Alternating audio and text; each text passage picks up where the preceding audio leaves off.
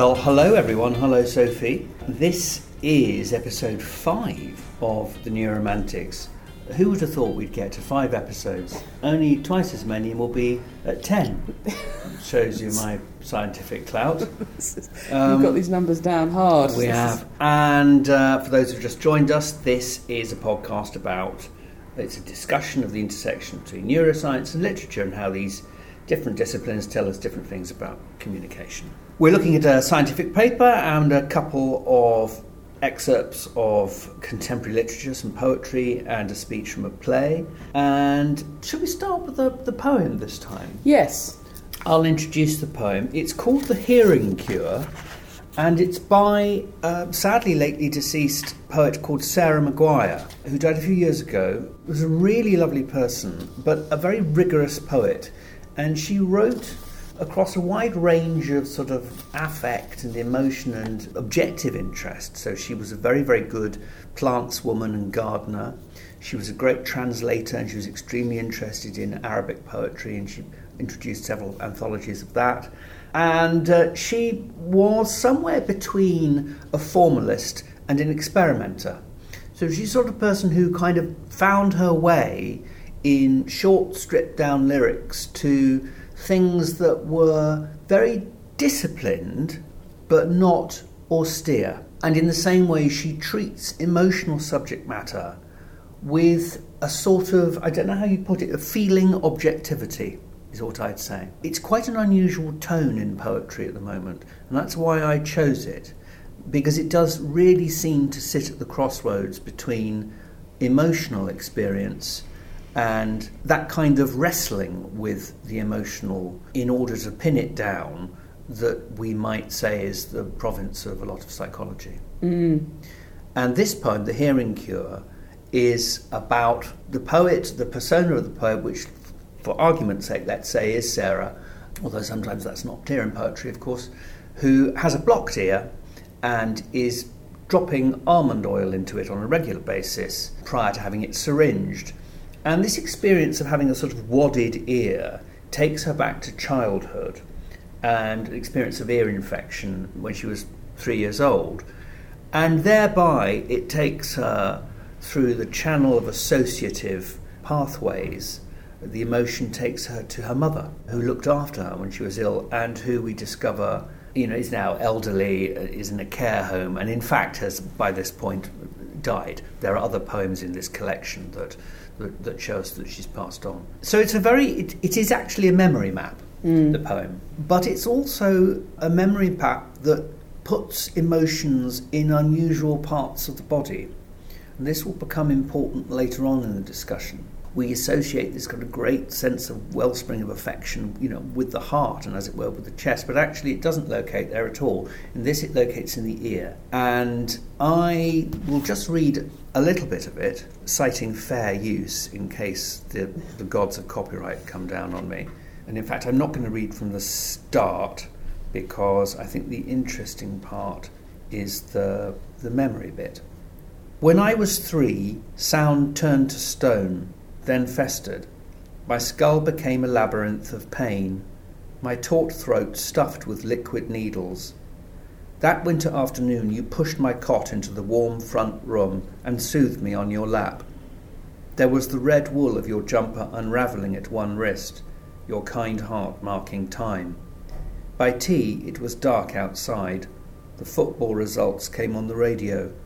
Scottish League Division 2, Stirling Albion, Cowdenbeath, Montrose, Arbroath, Dunfermline, Heart of Midlothian, Queen of the South, a litany that lulled me into sleep. I left you 20 years ago.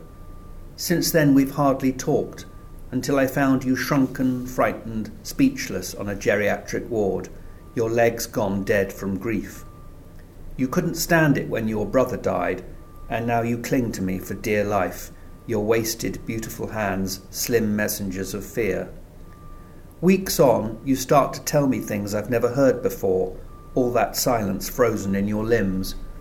But when we got you home, we found they hadn't bathed you for a month, because you'd not complain, not ask, not bother anyone. It made me sick. And now I'm ill, bewildered, lonely, and I know you'll never make me better anymore. I feed the warmed, sweet almond oil with a dropper into my dead ear, and feel the good oil opening the wax. In 4 days' time, I'll hold the white enamel kidney bowl against my neck, while the huge syringe shoots water down the auditory canal. At first it thrums like a far-off city, and then the whole live ocean rushes in.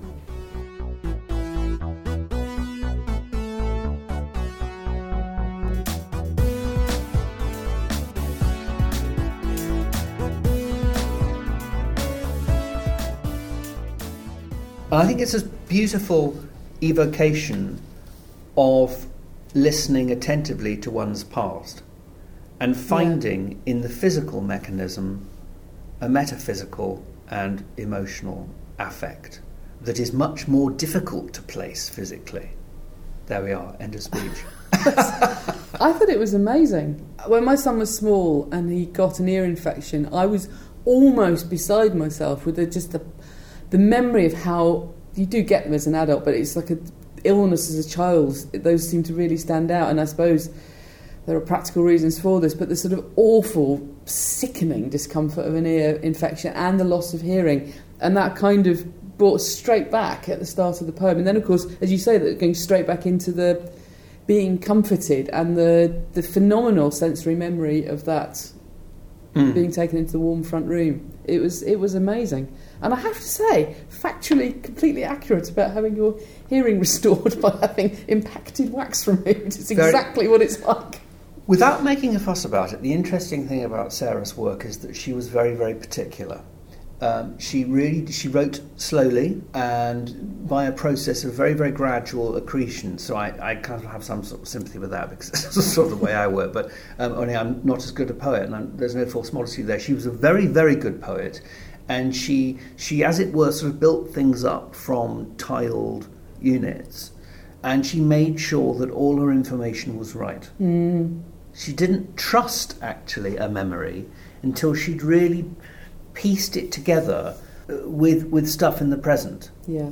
She was very reluctant simply to write some sort of lyrical sketch about, an experience in the past without having some point of present, a control, if you like, in the present. Yeah. Because she knew precisely that memory is dynamic and that it is all about the present as much as the past. There is a really interesting finding, and forgive me if I've mentioned this before, but it's called childhood amnesia, and what you tend to find is that most people remember very little before the kind of age you start school, and it used to be thought that you couldn't form memories prior to that, and that's why memories kind of kick in at this 4ish, 5ish, because somehow you've got the strategies, the structures for holding the memories in place.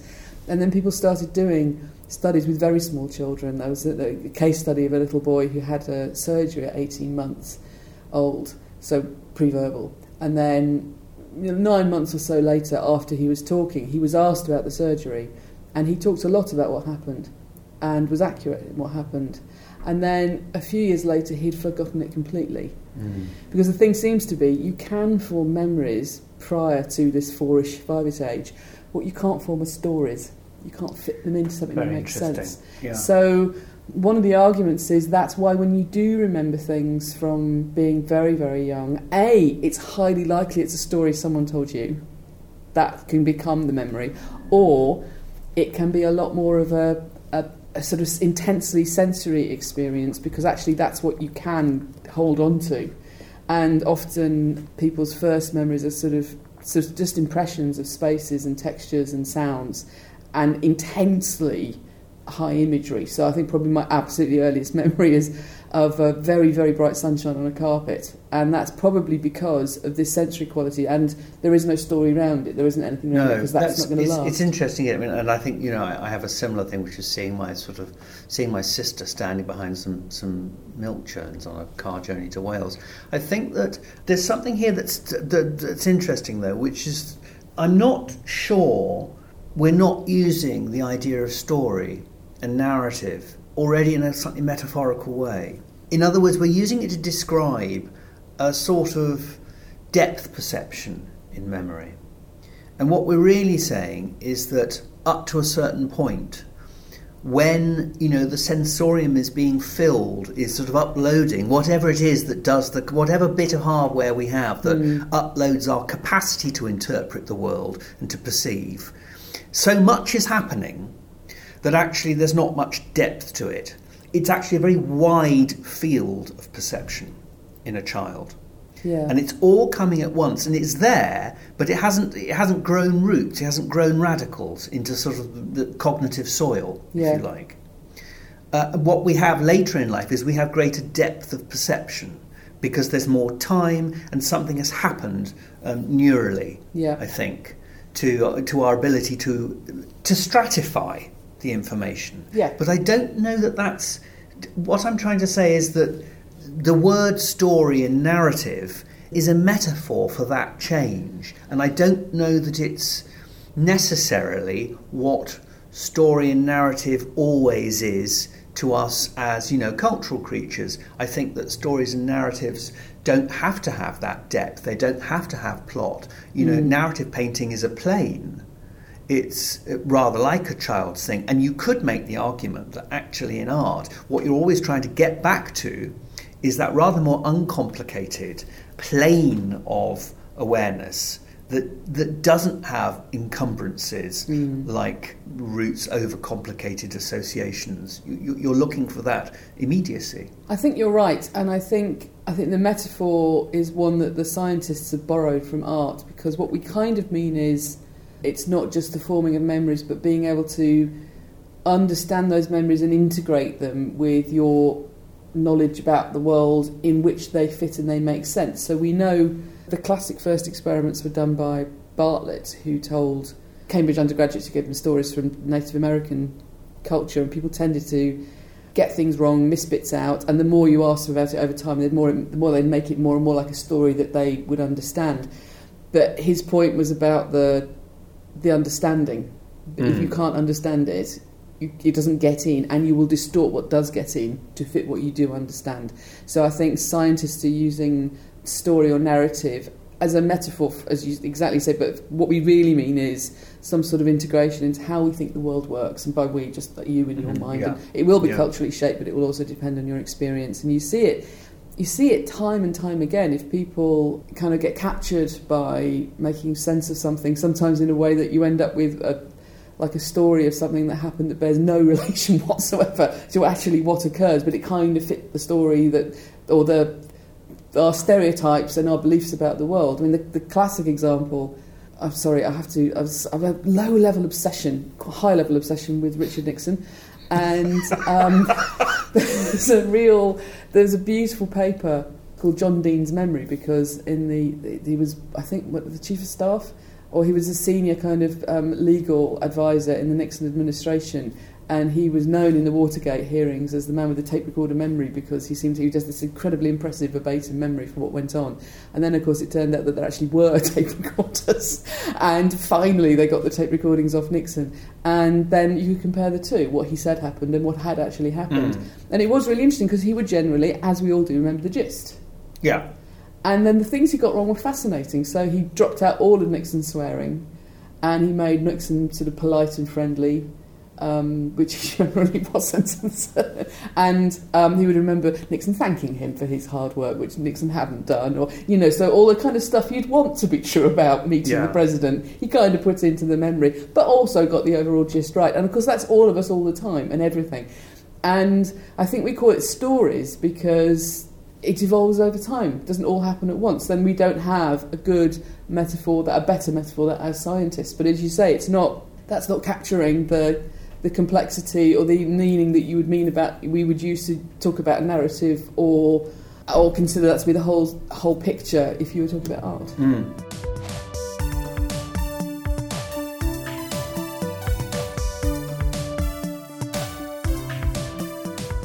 I suppose what he's doing there, he's alluding to, is the fact that when you strip out things like expletives and all the performative aspects of an encounter, when you strip that out in the long term, you're stripping out the meaningless. or what you perceive to be the meaningless. I think what we might find is actually you're also, of course, that's a point of view thing, isn't it? That's meaningless to you. Yeah. You are also stripping out the apparently meaningless, because you don't. One of the interesting things about memory is that it's not a sort of.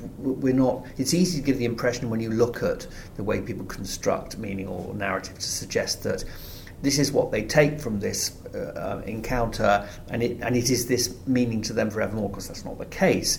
Actually, what you find is the stuff they've stripped out often comes back. Yeah. In another capacity for other reasons. Yeah. It's never deletion. It is, and it's never even. It's not even quite selection. It's, to use, the stratifying thing. It's stratifying. It's ordering. Yeah, it's all exactly. It's organisation, and I think that's it's the sort of the skill and the curse of a human brain is we're phenomenally good at classifying and organising things. We don't tend to think of it as being interesting that we name stuff, but we name things, we organise it, and it's a lot of science is you know the organisation of information, and it is not that different from many humans. I don't think you find any languages where things aren't named. It sounds silly until you think about it, and you could just be describing stuff by its properties. We like to name things. It's at the front end of this organisation. Which is very interesting because it brings us on to the scientific paper in which things explicitly are not named for quite a good reason. It's called Bodily Maps of Emotions, and tell us all about it, Sophie. So this is a really lovely study by a lab in Finland. Lauri Nimenmaa is the head of the lab. He's someone who just a happy scientific friendship. He was someone who'd worked with a very, very dear friend of mine who I used to work with in Cambridge and who sadly died a few years ago. And those of us who were friends of his and worked with him, this is Andy Calder, we kind of started to get together because we couldn't have him, but you're sort of part of it. But that's kind of the families that you get in science. And Larry does this very interesting work on emotion, and he does work. He's not afraid to ask quite difficult questions and also quite interesting questions. So there's been a long-standing approach to the understanding of emotions that says emotions are kind of mapped out in the body, and this is not something that is new to modern science. I think this idea has rolled around for us. The humours were placed inside the body. In fact, one of the reasons why the ancient Greeks, for example, didn't think the brain had much to do with anything is because you don't feel emotions in your brain very much, you feel them in your body. And what Lowry set out to do was to say, okay, where in the body? And what he's taking a sort of scientific perspective on this and saying, if we give people maps of the body, and we ask them to colour in, where do you feel this emotion? Where do they put it? Is it just in the body, or is there something systematic about that? And what he finds is that there is. He basically makes these things what she called heat maps, and they're basically the brighter the colour, the more people agree that that's where they experience that emotion. So, for example, anger is quite strongly distributed across the upper body, so basically from the rib cage upwards, and it's showing a sort of left lateralised dominance, maybe heartish, but also a lot of stuff in the face and the arms, and particularly the hands. So there's like a whole upper body engagement in anger, compared to fear, which is sitting primarily in sort of the middle of the thorax and the stomach. Disgust is around the face, the mouth. Happiness is really widespread around the chest and the stomach and the head. It's, I think, along with love and pride, which is a song, isn't it? 80s, New Romantics. That's what my heart longs for now, love and pride. They're the ones that really engage the head. Sadness is actually surprisingly not coming out consistently. It's got a little bit of stuff in the chest, a little bit of stuff around the eyes. It's nothing like as hot as anger or happiness. Surprise is basically the eyebrows, which is interesting. Surprise has surprise is often thought to be perhaps not best considered to be a very important emotion. It may be a transitory state into other emotions. And then anxiety, like fear, is again through the chest and stomach and going down into the guts. This is quite interesting looking at this map, because sadness is very close, this isn't in itself surprising, to depression. Yeah. but it's also to neutrality. In actual fact, the interesting is that sadness is really the absence of somatic response. Isn't it? It largely. Really is. It is. That and depression. That makes rather a lot of sense. Yeah. In other words, it's the sort of space that's waiting for some other kind of feeling to recolonise it. I mean, we tend to approach clinical issues like depression from my kind of neuroscience-y world. People often think of that as like it is a disordered way of thinking. Negative emotions are prioritised. But what this seems to suggest, and I have heard other people argue this, is maybe you should think more of sadness and depression as being an absence of positive emotion. There's a lack. That stuff is not there, and that's what's one of the things that's awful about it. I think that's very important, and I think that was one of the things I took out of this paper.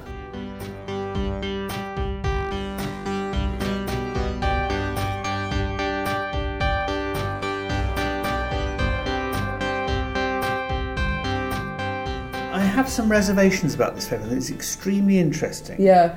But my chief reservation about it is I think it makes a couple of pretty weighty assumptions. Yeah.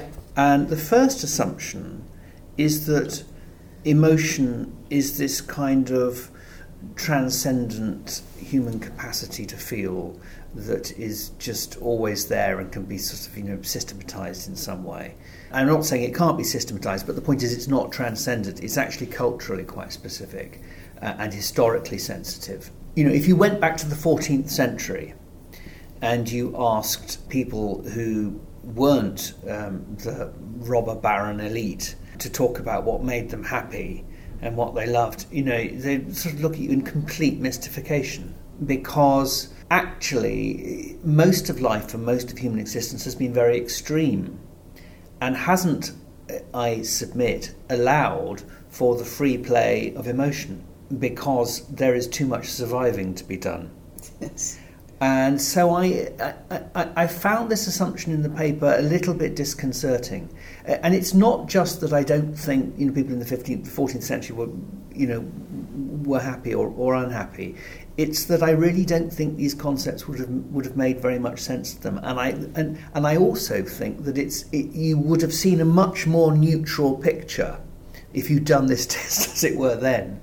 And I'm not quite saying that emotions are a luxury that we, in our very, very vanishingly small, stable moment in the liberal West, allow ourselves. I'm not really saying that.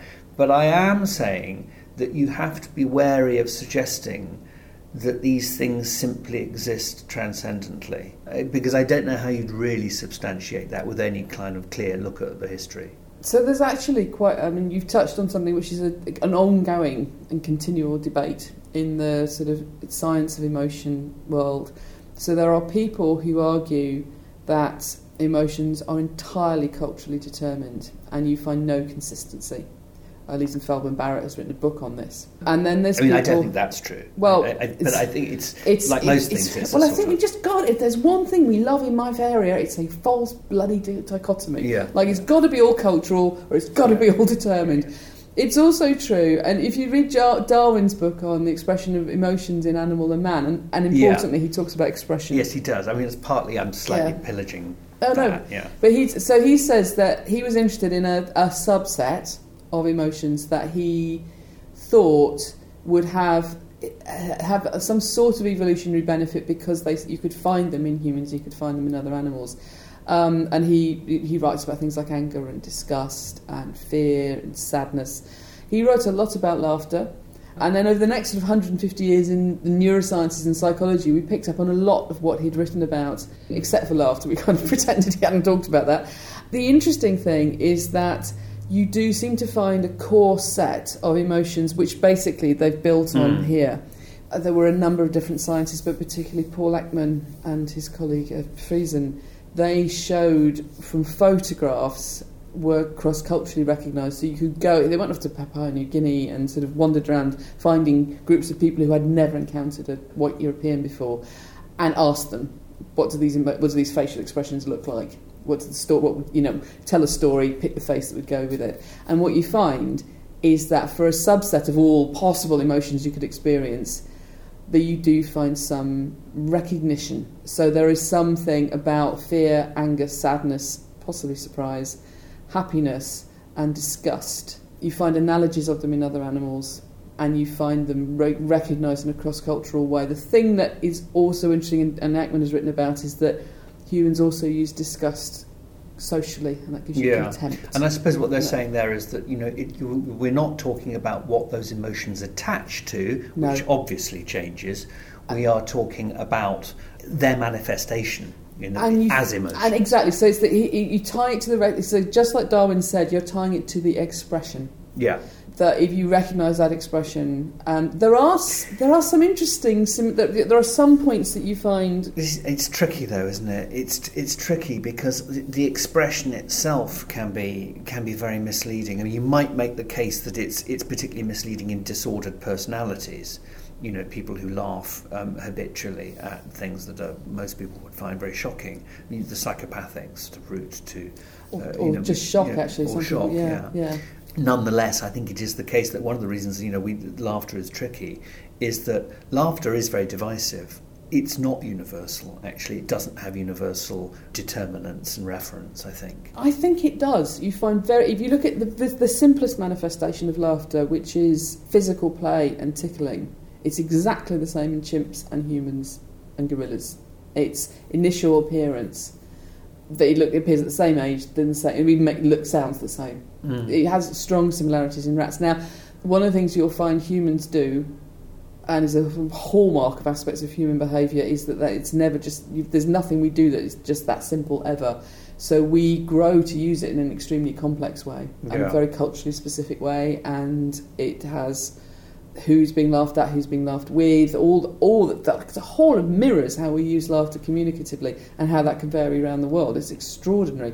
It's not at all unusual. It's socially appropriate in some countries to react to extremely bad news with laughter. Like in the office, everyone laughing because someone's received terribly bad news. I know someone who does that. She says she's got a tick. She can't help it when she hears something dreadful. She laughs. In the Philippines, it's the normal thing to do. Yeah. It would be the strange thing to do would be to not join in with it. Yeah. So you get this huge variation in the use, but the roots sit on something that is in common. So the same... I mean, it's clearly a common capacity, but, I mean, that's not in itself all that surprising. Well, it is surprising if you say that it is all culturally determined, which for some reason we end up in this false dichotomy. What you end up with, I suspect, is that we have some predispositions for emotional expressions. So deaf and blind babies will produce emotional expressions in the right context, like laughing when they're tickled, and they've never heard it and they've never seen it.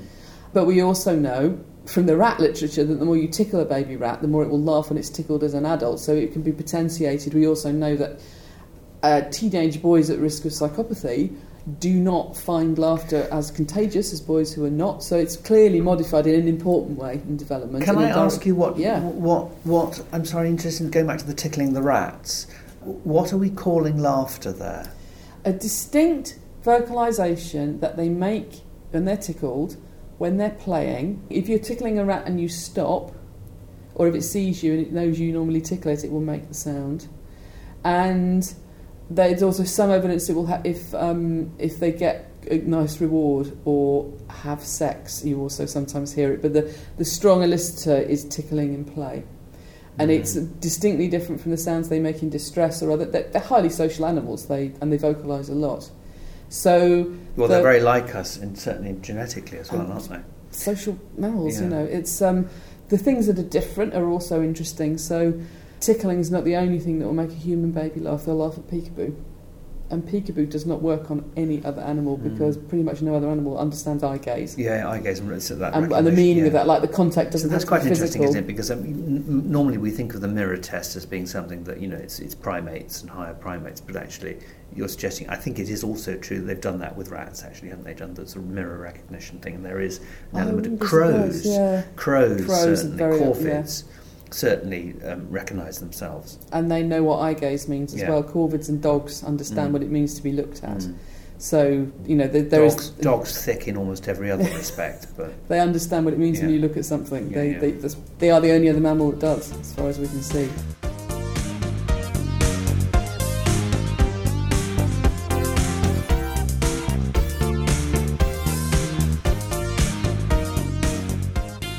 I'm still a little bit, it's going to push this a bit further, I'm a little bit concerned about this relationship between the observed response and the semantic attribution of the term laughter across species. It seems to me, I don't... Oh, will this be the first time that William and Sophie disagree? I think it was on the cards, and statistically, highly unlikely we could agree on everything. I don't quite buy it, although I'm, very, very much persuaded by your explanation. And I think the reason I don't is that I think the term is slippery, and I'm also aware that particularly with laughter and happiness, there's a lot of... and I don't think this is just a culturally determined thing, but there's a lot of necessary disguise goes on at the survival level.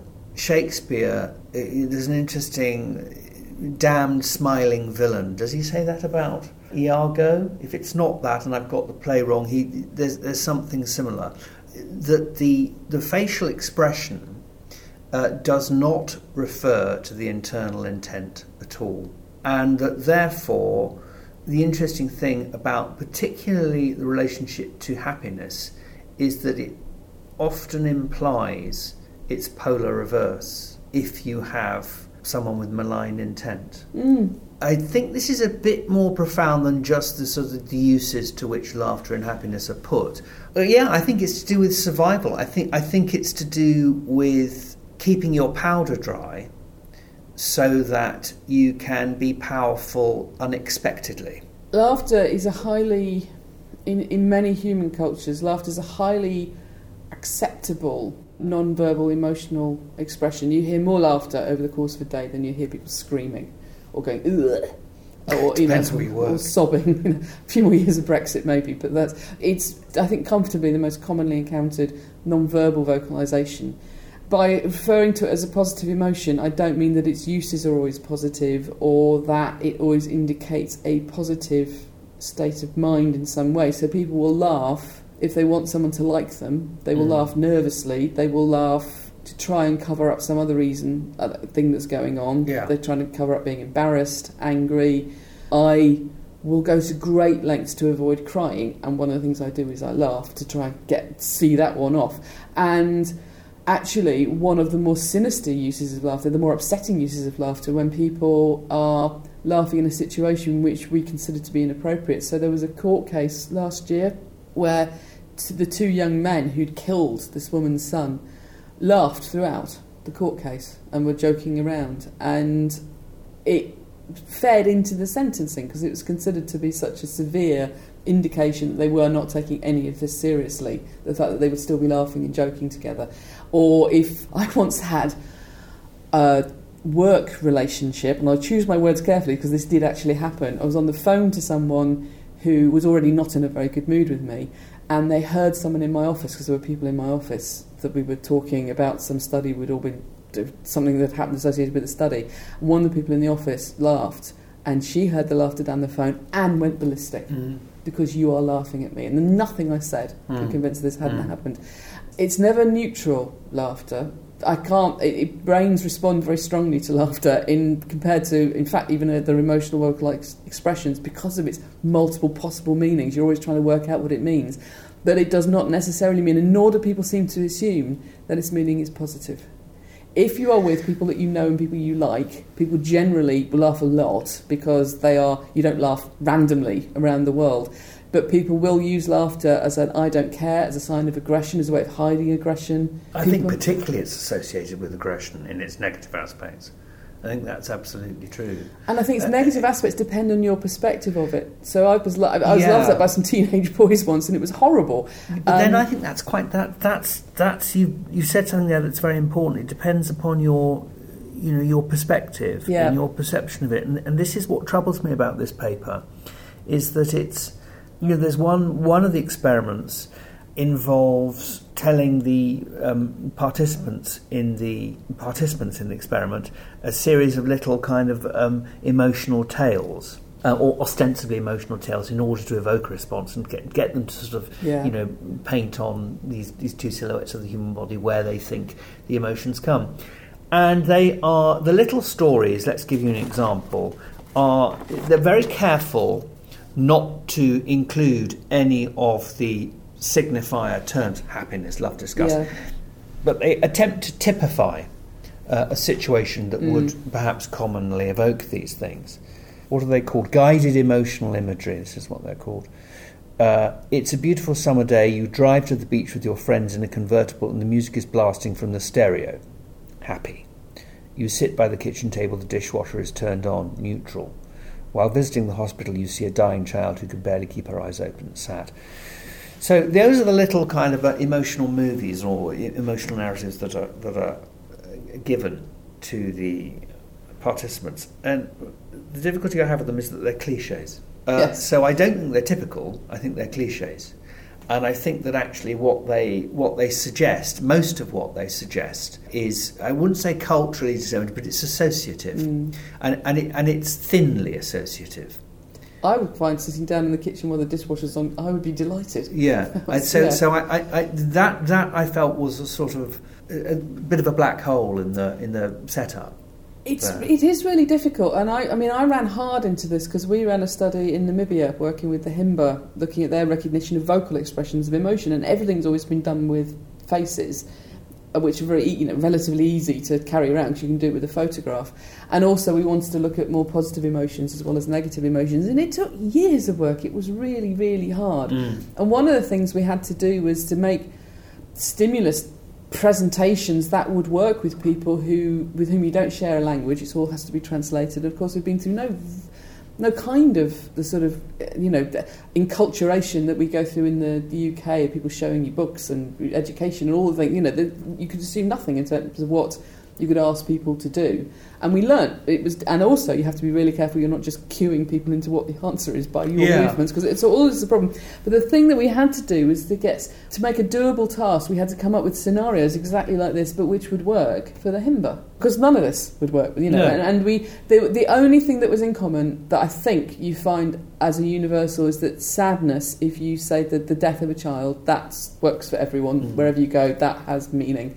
Beyond that, we had to, and actually disgust, vomit, but that was it. I have to say again, though, I seem to be completely fixated on the 14th century in this. But just because I suddenly this book came to my mind. Barbara Tuchman's A Distant Mirror, which is a marvellous thing. The death of a child is a very, very good case in point. Everyone's children died. Yeah, in the 40s. They all died. We don't have any evidence to suggest that people were heartbroken about these things. Well, I think the evidence that we do have is that it's a cultural universal, that it's the saddest thing people can think of. So I suspect that that's probably not something that's varied much over time. And because people aren't writing it down doesn't mean to say it wasn't awful. I mean, I think it's awful, but I. It may not have been unexpected, but I don't think it stops being awful. Yeah. I think that's because that was absolutely true for the Himba, and the Himba are living a Stone Age lifestyle. They have no running water, their children die. Yeah. So I'm not saying they're just like people in the UK in the 14th century, but they are not. They are living one of the last groups you'll find living a, quote, traditional lifestyle, and that's associated actually not necessarily with all the diseases we get in more agriculturally dense communities, but not, it's not an easy walk. No.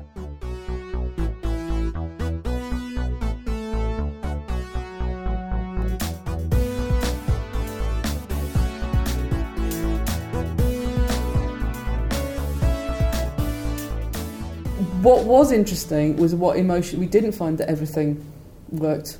So we a lot of these positive emotions that Paul Ekman had suggested have some similar characteristic of being universal. We only find laughter, and just a hint of relief, but like physical pleasure, not cross-culturally recognised, celebration, not cross-culturally recognised. There's loads and loads of things that feel, and that what you're saying here is... Perhaps because these are things that become important once certain base needs have been satisfied, and certain stabilities. Though they recognise the term and they have a sign of celebration. They have actually quite a formalised celebration. It's much more formal than ours. It involves a dance. Yeah. But they don't recognise us making celebration sounds, and people in the UK don't recognise that. So it's a...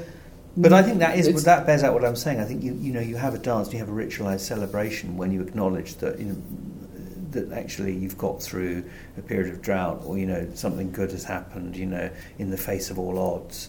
Yeah, there are probably very good reasons why cultures develop their own ones of those. You probably don't want other cultures knowing when you're celebrating. No, we're fine. Yeah. I don't think, and I'm not defending your critique of this. Sorry, I'm not attacking your critique of this at all. I'm not. But what I will say is that I think the reason why. Another real problem in this literature.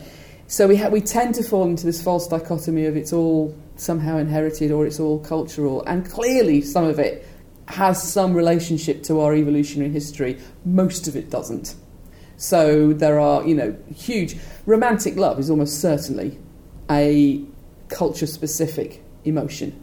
Love, more generally, probably not, but romantic love... Well, yeah, and as you say, it is a false dichotomy, because I think it's perfectly fair to say that, this is the evolutionary aspect of it, that actually the behavioural, cultural changes over time, to a degree, perhaps a very small degree, but to a degree rewire the primal set of emotion. That may be the case in some way, And also because of the way humans work, you never find anything that's simple. So if you are a rat or a mouse, fear is a really important emotion. Mice come to grief if they don't experience fear. Now, we feel fear, but we also will take ourselves off into situations in our culture where we enjoy feeling a bit scared. We'll take ourselves off on roller coasters or do risky activities when we will actually thrill in that. We'll go to scary movies. We don't shy away from a culturally acceptable, non-dangerous thing where we can let ourselves be terrified, and this goes in all possible directions. Disgust, although the kind of core of disgust, again, is very easy, pretty much around the world. You've got vomit on your hand, people will say that's disgusting, that's a really good universal kind of thing. But then beyond that, disgust just runs off in all directions. What people are actually disgusted by is so culture specific, it's incredible. Most people, Marmite, hooray, love Marmite, but it just fills people with horror. You do what? And then you add what? And then it looks like that. And actually every culture has something, or many things like that. Other people, if you've ever been around a durian, you think, God, you're going to eat it, But it's prized and delicious food if you're in, Singapore. So it's... I think disgust has a lot to do with the relationship between the individual and the group, actually. Yes, exactly, control. Control, yeah. I think it's, and an acknowledgement of... absolutely to do with how you communicate, or whether you want to communicate some private perception to group value. And taboos about sexuality are very interesting in that respect. What is the sort of group level taboo about, for example, homosexuality? What is the individual practice, and what is the relationship of personal disgust to practice? There are sort of three levels there, and I think that's there's the individual's perception of the taboo, there's the practice, and then there's the group taboo. Yeah. So there's sort of three stages. It's like the example of fear. Disgust has its origins in a revulsion, on a way of being... I'm clearly obsessed with Marmite this morning, but I once gave Bovril, a meat-based Marmite-like product, to my guinea pig, and that guinea pig just went, just trying to get it out of its mouth as fast as possible. Our first co-authored book will be called Marmite in the 14th Century. Yes, exactly. At its heart is associated with, kind of revolting from contamination, but humans then use it, because this is what humans do. We have this phenomenally powerful use of it socially, like contemptuous, like we can do it like that, But also, if you want to mark people out as different or in some way unspeakable, you start to, exactly like you say, you start to engage mechanisms around disgust in terms of the terminology, or even just your reaction to it emotionally, which are incredibly effective. And you just see it time and again when a group of people are being discriminated against. They are made disgusting. They are referred to in a disgusting way. There's all the possible panoply of revulsion and contamination and disease is kind of attributed to them.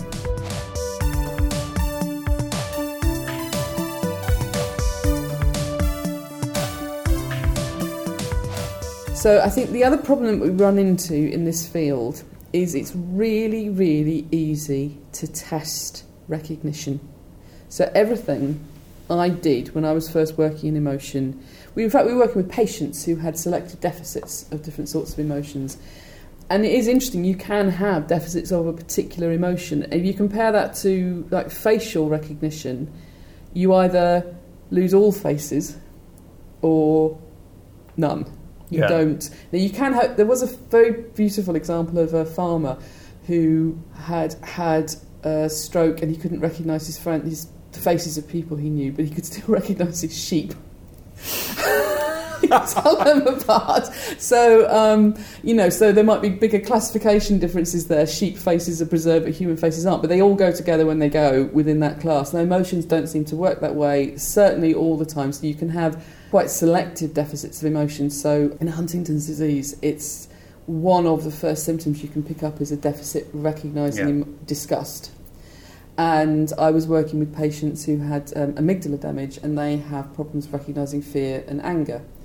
So you can measure it. How does that relate to their emotional experience? Yeah. What does that mean? How do you test that? That is the sort of locus classicus, isn't it? And that gets really tricky. So it is easier, and I don't say this in a trivial way. I thought I was saying that because I don't want constantly be the person sort of, peddling some anti-reductionist thing. But it's a real problem. But it is a real problem because, and of course, that attributional difficulty of, what do we say people are experiencing because we're looking at the recognition and, what are they actually experiencing is, as you say, it's fundamental. I think that sometimes the language doesn't help. I mean, if I can advance a sort of slightly literary critical... Yeah, you're allowed to. You've been very polite about many of the other papers. Communication. I think there's an interesting thing that one of the writers, the lead writer, says early on. Both classic and more recent models of emotional processing assume that subjective emotional feelings are triggered by the perception of emotion-related bodily states that reflect changes in the skeletomuscular, neuroendocrine, autonomic nervous systems. Now, one of the difficulties here is that you can see the writer getting into a bit of porridge of reference and actually, I'm afraid, trying to sound rather sure of their ground than they really are. The order is, first of all, it's intuitively difficult. The idea that a subjective emotional feeling is triggered by, something endocrinal or hormonal. Well, that I absolutely buy. But actually, it's not that easy because at what point do you attribute emotion to the thing? She's saying that these are the perception of emotion-related bodily states. Seems to be a very, very difficult and backwards and forwards way of putting it, because you are really saying that there is something already ingrained in the bodily state that is an emotion that allows a subjective feeling to take place. But if the subjective feeling, the emotion, can't take place before the bodily state in which emotion is ingrained, then that is as scientists, that is an incoherent proposition, because you're really saying it's already, the emotion is already in the thing that triggers the emotion. It doesn't really quite make sense. So I think what he's getting at, and it remains a problem in the literature, and we don't have an answer to this, but there is evidence that different emotions have got different physiological states associated with them. So if you took lots of measures from somebody's body, you'd be able to distinguish a disgusted person from an angry person. The more complex part of this is what order, as you say, is this happening in? And there is some evidence that certainly if you induce some of these physiological changes another way, so you kind of get the adrenaline system running, how people react to that will depend on how they interpret it. I'm angry or I'm excited about something, depending on context. So thinking back to the patients with the amygdala damage, there was a study done in the US with a woman who had amygdala damage like the patients I worked with, and they gave her a carbon dioxide stress test where you raise the levels of carbon dioxide, and people tend to go into panic attacks with that because your body's reaction to the carbon dioxide is one that you will interpret as fear, although you haven't been frightened. And she didn't show this. It's very, very difficult to, just because it can happen first and then you can interpret it. And I think possibly what that could mean is we are not aware of most of the things that our body and our brain are processing most of the time. What you experience is your brain's best guess of what's out there, but there's lots of stuff that's out there and lots of stuff that's happening that actually you don't have any conscious access to. So there could be a dissociation between brain changes that then lead to body changes. It's kind of the way it's reaching your experience could always be later, and because experience is always later, that could just be that's because everything's later. You're picking up on everything, so it doesn't mean to say your body hasn't already reacted, and you might have already reacted. Might already be running before you know why you're running. Yeah, I mean, I think it is. It's good that you acknowledge the difficulty. And actually, what this makes me think of, just as a sort of end note, is Beckett's Happy Days, in which Winnie is famously buried in a heap of sand up to her waist to begin with, and her sort of husband is this, strange sort of reptilian creature that just crawls around, and then in the second act she's buried up to her neck. And one of her refrains is "Another happy day. It has been another happy day." In a sense, part of what is being explored there, the play is often discussed, as a lot of Beckett's work is discussed, as an examination really of a deep depression. Al Alvarez, in his little book on Beckett, is very good on this.